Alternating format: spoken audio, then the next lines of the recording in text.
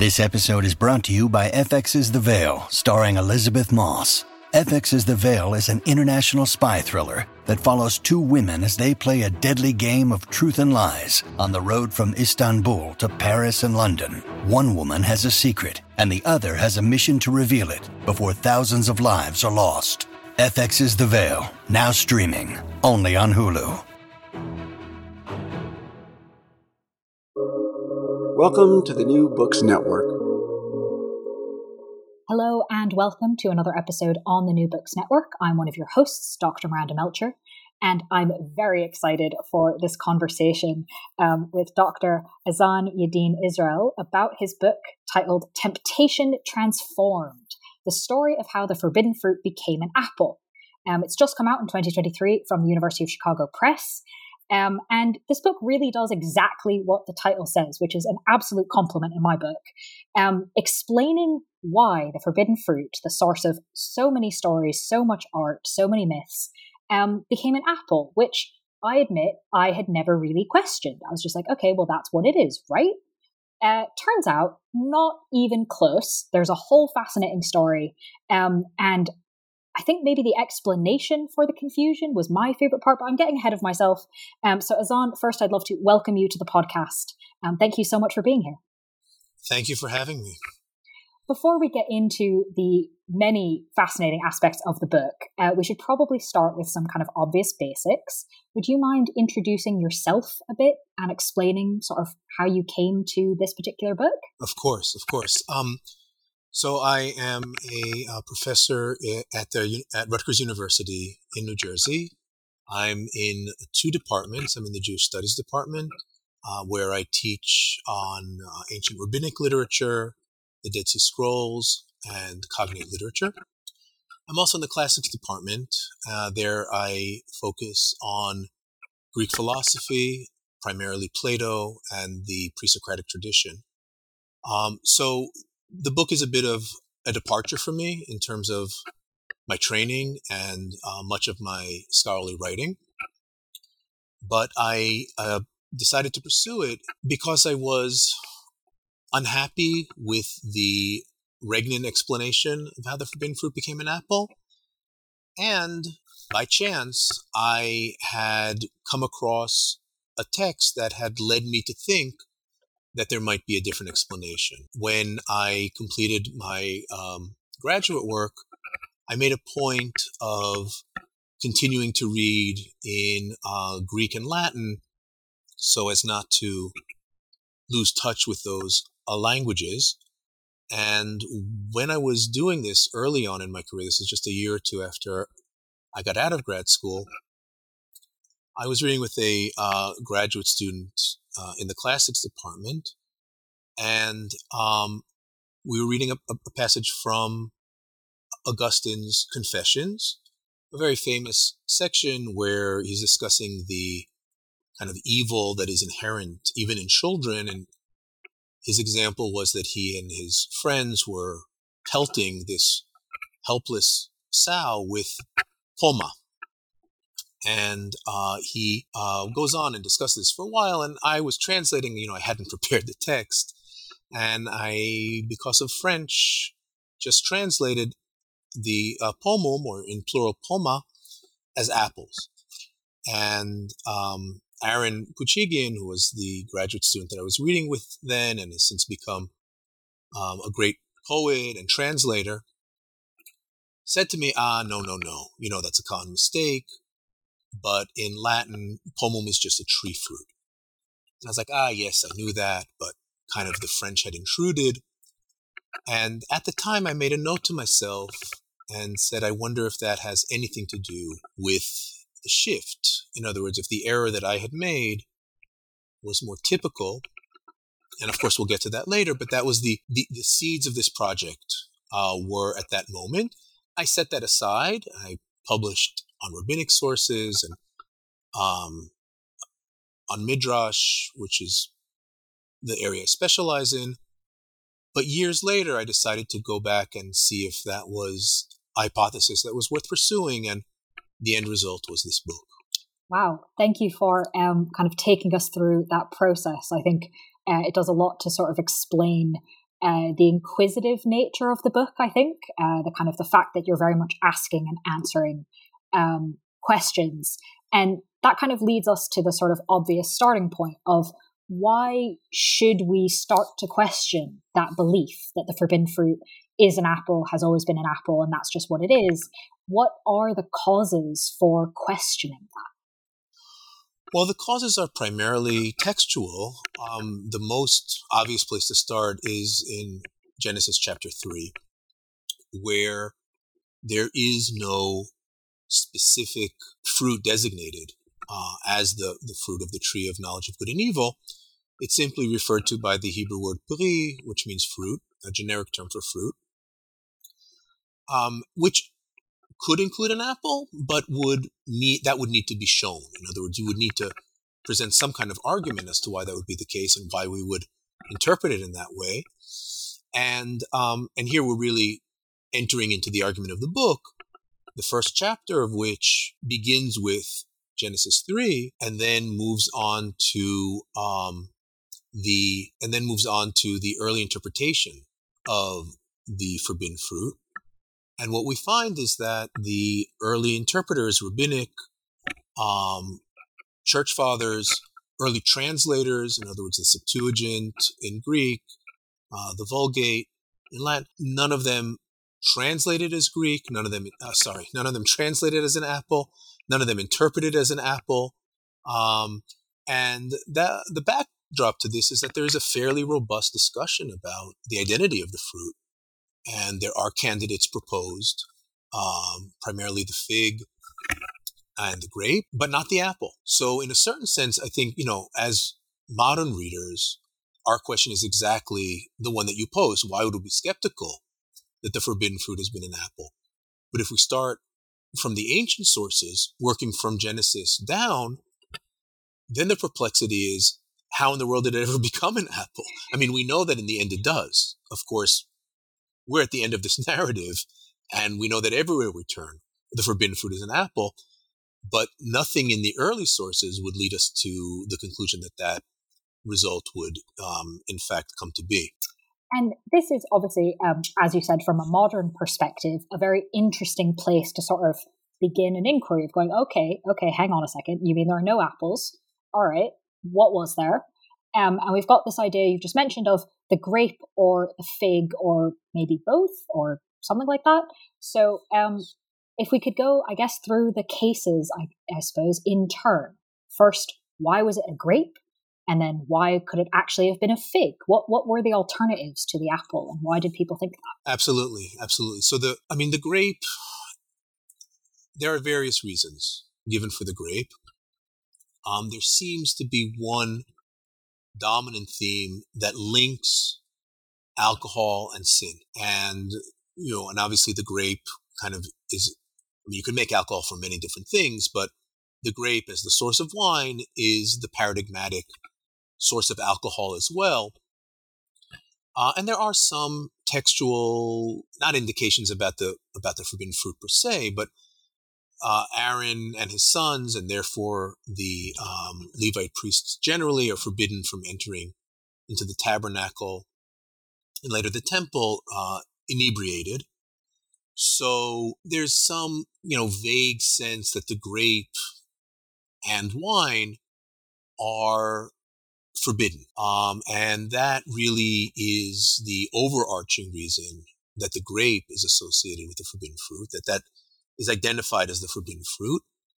The fig comes from a very different set of considerations, and they're primarily textual, because in the chapter that we're talking about, chapter 3 of Genesis, Adam and Eve consume the fruit, immediately realize that they're naked, or in other words, immediately they find that they're ashamed that they're naked, and they cover themselves with the leaves of a fig tree. Now, those two things, of course, could be read as separate occurrences, but for biblical interpreters, there is at least some kind of scriptural anchor on which to which will hold down the interpretation that says that if they consumed the fruit and then immediately covered themselves with fig leaves, maybe they were standing next to a fig tree. Ergo, the forbidden fruit was a fig. It's not scientifically necessary. It's not an absolute conclusion, but it's at least you find the fig mentioned in the biblical text alongside the fruit itself, and that gives you some justification for identifying the forbidden fruit with the fig. And those, in fact, end up being the two dominant traditions, the grape and the fig, although there are others. There are rabbinic traditions that link the forbidden fruit with the citron. There are traditions, textual and also visual, artistic, that represent the forbidden fruit as a pomegranate. Some even argue that it is wheat, which is an unusual and surprising interpretation. So there's really a very broad range of possibilities that are raised over the course of these discussions, the centuries of discussion of the story of the fall of man. And are all of these discussions sort of saying, well, no, it must be the fig. Well, no, I think it's the grape. No, I think it's wheat. Or is there a possibility that it could be multiple things? Or have we also essentially made up the idea that it's an apple and that we all agree? Yeah, so that's really one of the most interesting things about this shift towards the apple, which is that up until the apple appears on the scene, all of these other possibilities coexist peacefully. There are texts that say, well, this authority identifies the forbidden fruit as a fig, and this one with a grape, and this one with a pomegranate.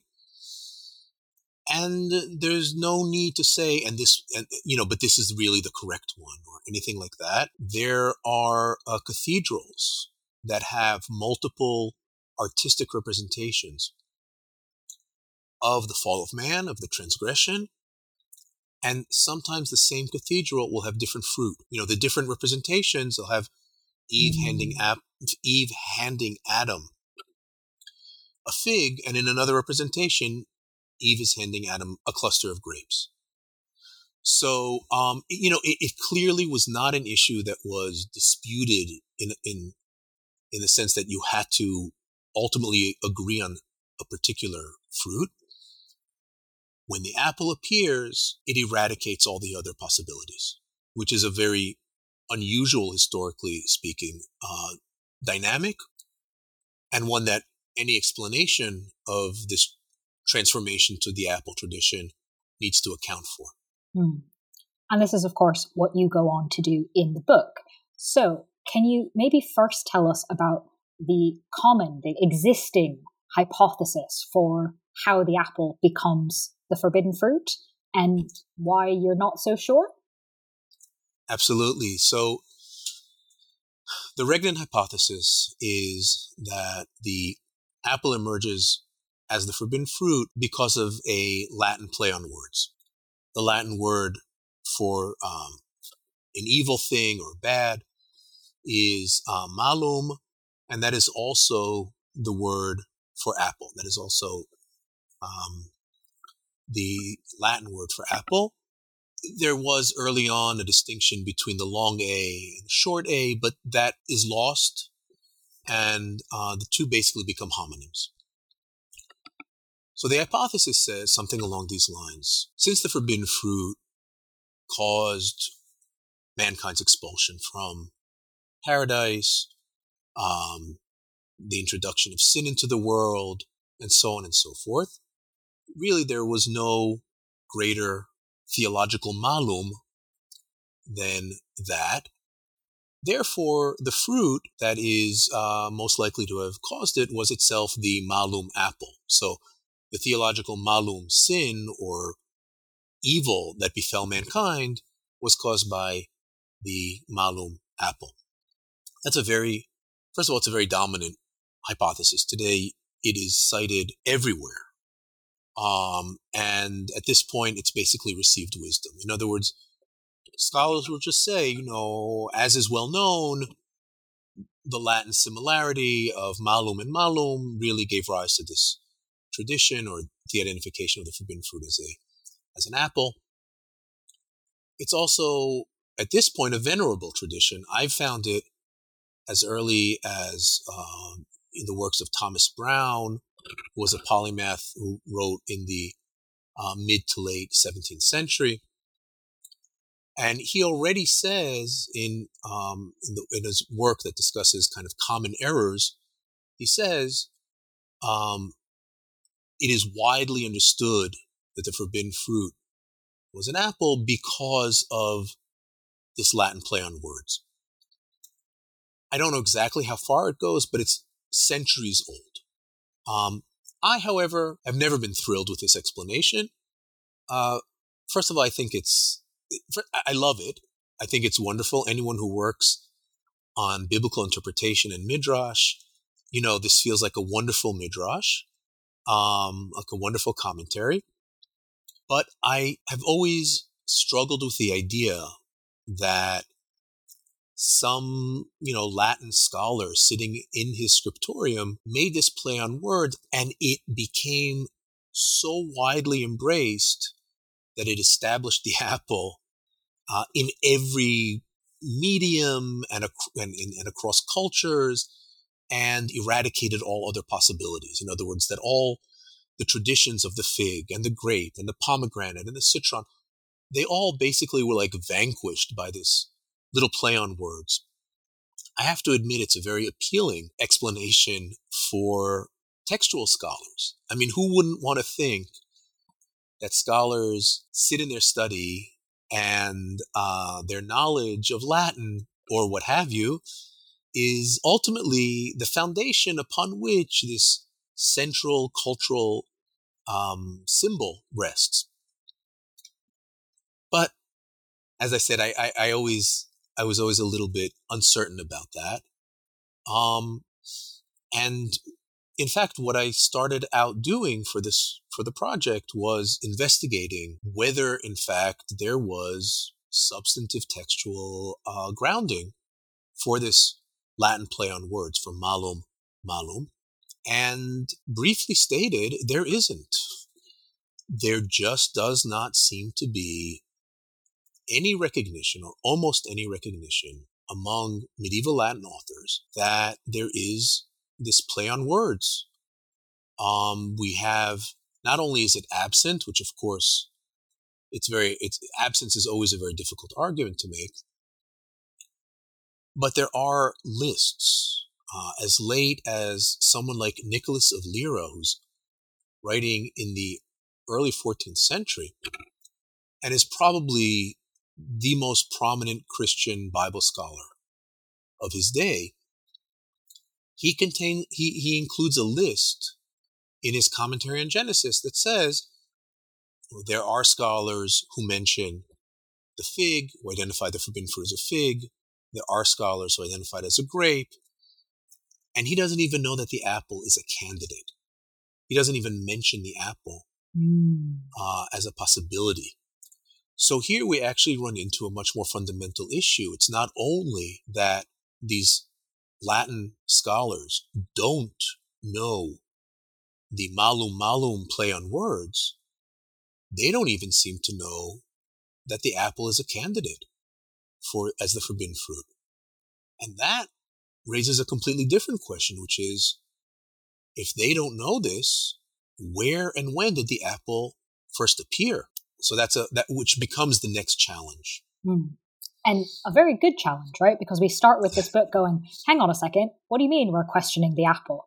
And then by the time you get to this point in the book, you're like, oh, wow, now I'm really questioning the apple. Hang on a second, where does it come from? And you show that it comes in 12th century France, which is not what I was expecting. So right. Why there? Why then? Yeah. So first of all, how do we establish this? Because as I said, the Latin sources really don't provide us with any usable information. All we find is absence, absence, absence. The absence of the malum, malum Latin play on words, and more fundamentally, the absence of any knowledge of the apple itself as the forbidden fruit. So at this point, I shift gears, methodologically speaking, And I figured if the texts don't provide an answer, then I should look at the representation of the forbidden fruit. And the third chapter of the book is a survey of the iconography of the forbidden fruit, basically of the iconography of kind of the fall of man scene, as much as possible trying to identify the nature of the fruit, either because the fruit itself is visible, or quite often because the leaves of the tree of knowledge are visible. And when they are represented as fig leaves, those are very, very distinctive leaves, very broad leaves with distinct lobes. So using the iconographic history to trace how the fruit is represented with the aim of discovering where and when it starts to be an apple. And that is the answer to how do we know it appears in 12th century France. That's the first place, that's the first site where artists begin to render the forbidden fruit as an apple. And once they do so, two very interesting things happen. The first is the apple becomes absolutely dominant in French art within a few decades, at the exclusion of all the other visual traditions that had preceded it. Prior to the appearance of the apple, artists had represented the forbidden fruit in the way that we had mentioned earlier in terms of the texts, i.e. as a fig, as a grape, as a citron, as a pomegranate, etc. Suddenly, all of those traditions are eradicated, and basically you get a visual monoculture of the apple. The second very interesting thing that happens is that from France, the apple imagery, the apple iconography spreads to Germany, to the Low Countries, and to England. And a similar process occurs, not as quickly, not as dramatically, but in fairly short order, the apple becomes the dominant iconographic representation of the forbidden fruit. It does not spread to Italy, for example. In Italy, the iconography remains loyal to the fig, so that you have forbidden fruit as figs hundreds of years after the apple appears in France, including, for example, into the 16th century, the Sistine Chapel, the fall of man scene in the Sistine Chapel is clearly and unequivocally a fig tree, and Adam is reaching for a fig. And that's already, in the early 16th century. So centuries later, centuries after it appears in France and begins to dominate the French visual landscape, and then the English, the German English, and Low Countries landscape, it doesn't really make much progress in Italy, which remains loyal to the fig. Okay, that's odd, and the listing of countries certainly suggests some sort of explanation. So why? Why does the apple spread in these places but not others? Why is it so quick? What's the mechanism behind this? Yeah, that's right. So that's exactly the question. And what I want to clarify is that at this point, I really don't have an answer at this point in the study. There is no answer, but what we do have is a much clearer historic framing of the question. So we're no longer asking this kind of, ethereal question. Why the apple? Why did the apple appear? Why was the apple adopted? We have a very clear historic setting. Why did the apple appear in 12th century France? Why did it spread the way it did? And another question is, why did it occur in art, but not in the commentaries? Because if you recall, I mentioned that, for example, Nicholas of Lyra is writing in the early 14th century in Paris, and he does not know the apple tradition, or at least does not mention it in his commentary. And yet the apple does populate the French art of the time. So that's a third question. So we have why France, why the dissemination that it that it experienced, and why this gap between the artistic and the literary sources. So here is the solution, and if we want to think of this as a kind of detective novel, this is the moment where you gather everyone into the reading room and say, here's the whodunit. And the answer is, surprisingly, not agricultural. Because sometimes people say, well, maybe there weren't apples in Italy, but there weren't. That's not true. There were apples in Italy. The agricultural layout doesn't really work with what's happening iconographically. It doesn't map onto it very well. Rather, the answer is linguistic. And in order to explain this, I have to give a little bit of background and say that in the Latin sources, one of the challenges of the malum hypothesis, of the play on words, the Latin play on words hypothesis, is that the Latin sources almost never refer to the forbidden fruit as malum. And if they don't, how could there be a play on words? How would that generate a play on words? That's a challenge to that hypothesis. What they do use, the term they do use predominantly, is the Latin word pomum. And pomum, as I mentioned at the outset when I was talking about my mistake in translating Augustine, pomum is a generic term for fruit or tree fruit. Now, in the transition from Latin to Old French, an interesting thing happens. The Latin word for apple, malum, does not contain any reflexes in Old French. In other words, Old French does not have a word for apple that comes from the Latin word malum, presumably because of the very issue we spoke about earlier, that it comes to mean evil, or it comes to be identified with the word evil. The two are homonyms, and for kind of superstitious reasons, people don't want to say, please hand me that mal, because that means hand me that evil, or I love a good mal, I love a good apple, but you're also saying I love evil, things like that.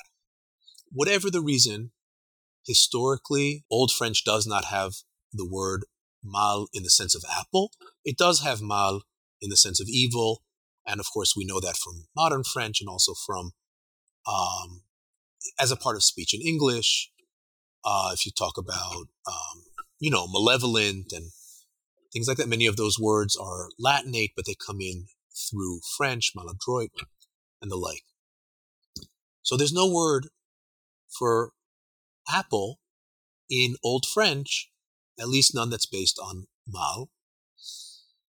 And probably as a result of that, because of the need to have a specific word that designates the apple, the term that comes from pomum, the Old French word pomme, begins to narrow its meaning. Like pomum, it had originally meant fruit in a generic sense, but it begins to become more and more specific and designate the apple exclusively.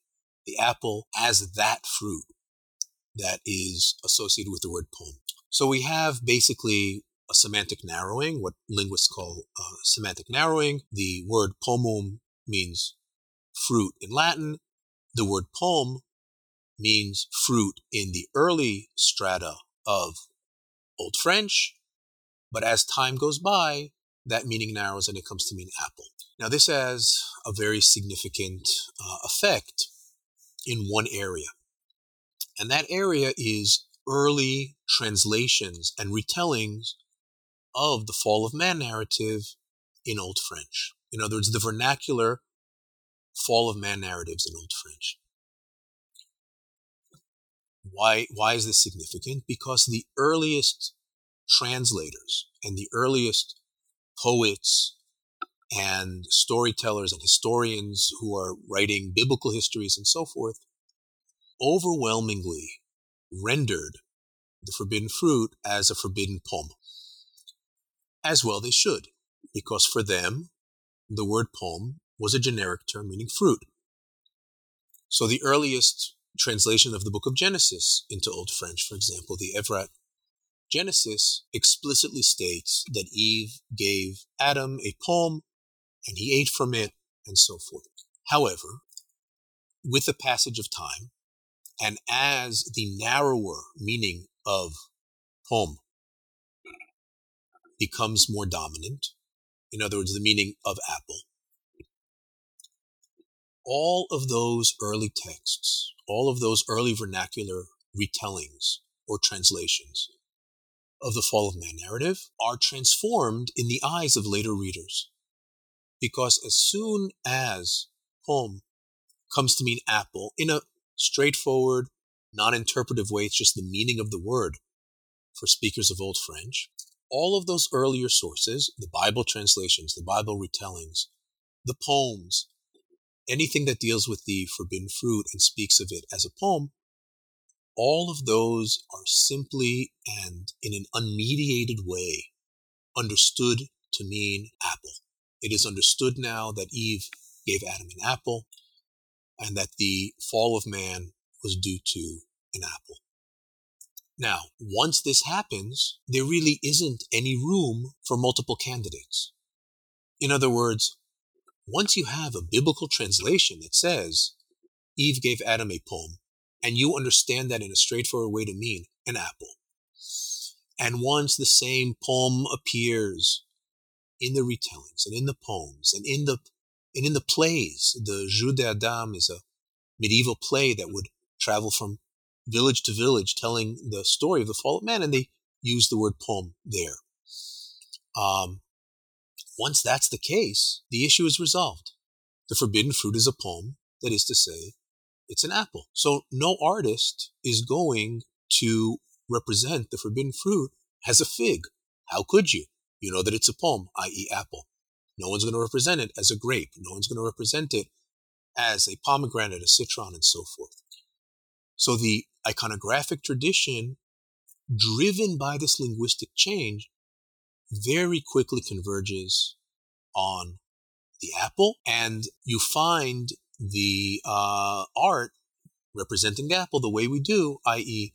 in 12th century France, it becomes the apple and conquers the landscape completely. But then why England and Germany, but not Spain and Italy? So the reason for that is also linguistic. It is because of the influence of French, the word apple in Middle English, its equivalent in Middle English, and the German word, which is the parent of Apfel, both of those words originally were generic terms for fruit. Even in English, apple used to mean fruit more broadly. So that it could refer to an apple, but it could also refer to other fruit. There's an interesting reflex of that meaning in modern English, only one that I know of, and that is in the word pineapple. Because pineapple was originally the fruit of the pine tree, a pine cone. And when Europeans entered into the New World, the so-called New World, new for them, world, and discovered this tropical fruit that we today call the pineapple, the triangles on the rind of the pineapple reminded them of the triangles of a pine cone, of a closed pine cone. And they called it the tropical pineapple, the tropical pine cone. Of course, that meaning of apple has disappeared, and we today think of apple only as the specific fruit of the apple tree. But that was the result of the same process, almost undoubtedly under the influence of French. French was obviously a very dominant language in English, since the Norman conquest.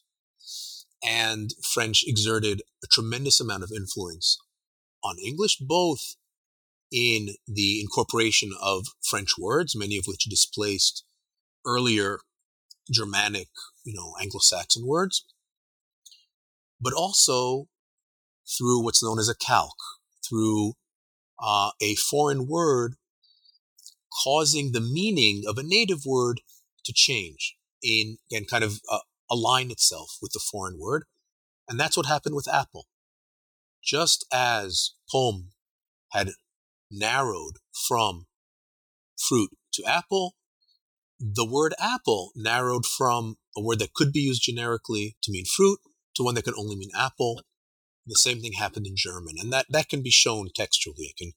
The book lays out how you can see that this happens, and the same dynamic occurs because the early vernacular translations of the Bible and the early vernacular retellings of the biblical story of the fall of man predominantly use the word apple. And so once again, later readers who are approaching these sources after the semantic change are understanding the Bible as stating in no uncertain terms that Eve and Adam sinned with an apple through the consumption of an apple. That's probably happening in conjunction with the influence of French art. French art is also its own influence at this point, so the representation of the apple in French art is also a factor, and the two work in tandem. The iconographic apple tradition from France and the semantics of French bring about this kind of like a pincer motion, if you want to think of it in military terms, so that the artistic representation and also the textual representation are associated with the apple.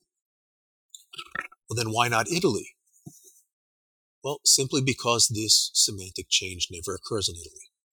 The Italian word for apple is mela, which is associated or somehow derived from the Latin word malum, and it never narrows. It never meant fruit generically. It never had a broader sense, and it never narrows to mean that was just the word from the outset. And as a result, the entire dynamic that I'm describing here, the early vernacular translations that use a generic word for fruit, but then that word, the meaning of that word narrows, and so on and so forth, none of that happens in Italy. So Italy continues happy as a clam on its fig-based iconographic path. I mean, they don't have any reason to shift over to the apple.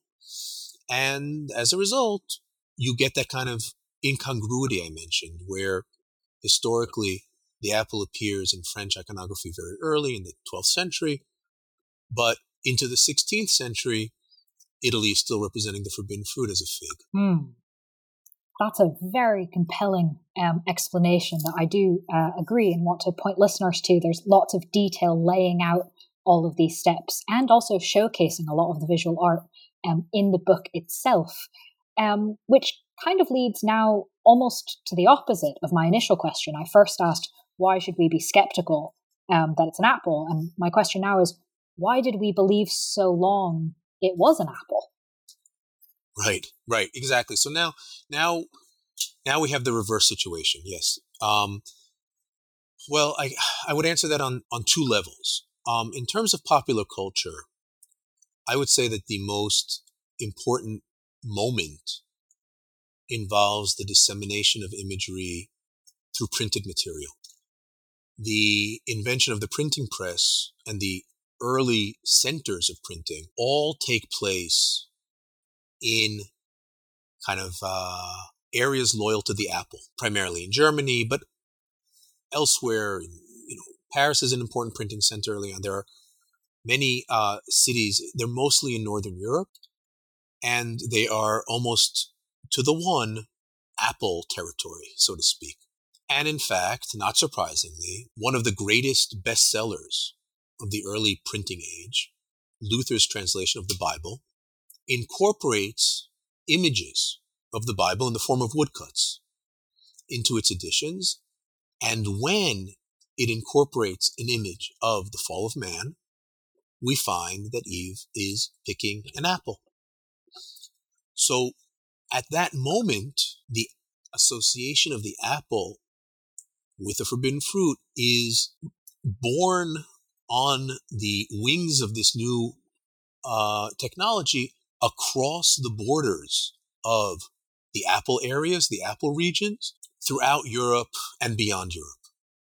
And then the apple just becomes self-evident. You see it visually every time you open a Bible that has pictures, illustrations, woodcuts, what have you. There are Adam and Eve and the apple. So in terms of popular culture, wherever these images reach, the apple becomes dominant. It is worth pointing out that it's not universal. In other words, if you look, for example, at Slavic art, I found representations. There's an altarpiece, for example, in Sofia that dates to the 17th century, or that has Adam and Eve with a bunch of grapes, with a cluster of grapes. So there are areas where other traditions remain dominant, but everything that we know of in Europe and then later anywhere in the European colonies, including the United States and so forth, will be dominated by the apple. A separate question, so that's why like in the broad cultural, that's the broad cultural representation of the apple. The second question is, why have scholars not realized this? In other words, why have scholars maintained the hypothesis of the malum, the Latin play of words, even when it is so poorly attested and so poorly substantiated? And here there's a very interesting and troubling, as a scholar, dynamic where it becomes kind of a closed echo chamber, and everyone assumes it's an apple and then perpetuate the apple in that way. So you find this most clearly in translations, where Latin translations that use the word pomum in the context of the forbidden fruit are almost universally translated as apple, even though you just need to open a Latin dictionary and see that pomum can mean many things other than an apple. But once we're familiar with that tradition, it replicates itself in the translation. The same thing is true of the imagery or discussions of art history. So the chapter that deals with iconography opens with a brief epigraph that says, although the account of the fall of man in Genesis 3 does not mention any particular fruit, the fruit has always been regarded as an apple. And that's from the Oxford Dictionary of Christian Art and Architecture that came out in 2013. So, 10 years ago, scholars writing an authoritative handbook, a dictionary of Christian art and architecture, are making the statement that basically the fruit has artistically always been regarded as an apple, which is just empirically untrue. It's just historically untrue. So it's a very interesting dynamic, and one that really needs to be avoided as much as possible, in which the assumptions kind of lead us rather than the sources, rather than the material. I think the last issue is that it is a challenge to draw on evidence from such disparate areas. In other words, anyone who looks at the biblical and early translations will know that wasn't an apple. Anyone who looks at the Latin sources on their own will know that they don't really discuss the apple that much. Anyone who looks at the art historical material will say, the apple appears at a certain place. Anyone who looks at the vernacular might understand something that's going on, but if you don't put them all together, you really can't get the full historical account of what happened. So people working on the biblical sources will just assume, this came about because of the malum play on words. People who are working on art will say, it appeared here. I guess that's when the play on words came into effect, or things like that. And it's only if you really work in an interdisciplinary way and across each of these historical periods, across the textual and iconographic sources that you can, I hope, and at least that's what I've tried to do, that you can offer a robust explanation for the emergence of the apple as the forbidden fruit. Mm. Well, I think what you've definitely done in the book is present both a mystery and then solve it, which is quite a feat, given that for any listeners intrigued by this, you'll be pleased to know that this book manages to do all of that, and it's not 800 pages long. It's actually quite readable and guided by the exact sorts of questions that you've talked us through in this interview. So thank you very much for explaining the book to us. But before I let you go, I was wondering if you might have any project that you have your eye on to work on next. You could maybe give us a sneak preview of? Sure, happily. I have, first of all, an ongoing project, which is a series of lexicons that are aimed at allowing English speakers to learn the vocabulary of foreign languages more easily. And basically what these lexicons do is they align a foreign word with an English cognate.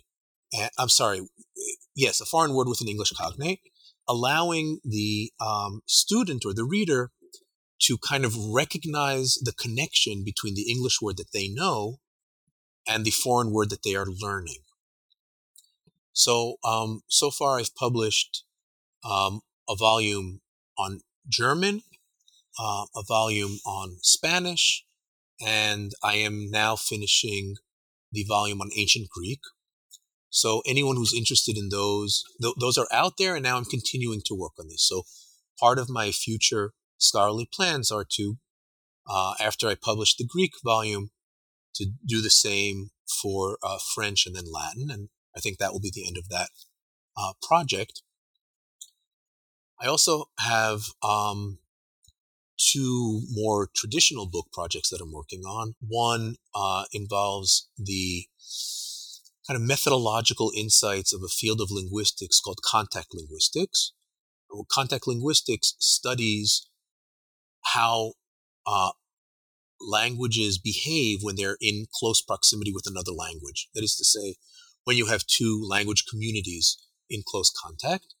And the book that I'm working on is going to try to cull insights from contact linguistics to develop more robust methodological and conceptual tools for understanding cultural contact more broadly. In other words, contact linguists are working specifically in contact between languages, and I think this can be fruitfully expanded to other types of linguistic contact. Finally, I do have a book on Plato that I hope to write, but that is still very early on in the project. It has to do with the relationship between Plato's metaphysics and language in the later dialogues, but I'm afraid I'm not being coy. That's really all I can say at this point, because I myself still need to do all that work. Well, while you are off working on those various projects, listeners can read the book we've been discussing, which again is titled Temptation Transformed, the story of how the forbidden fruit became an apple. Azan, thank you so much for being with us on the podcast. Thank you, Miranda. It's been a pleasure. Thank you so much.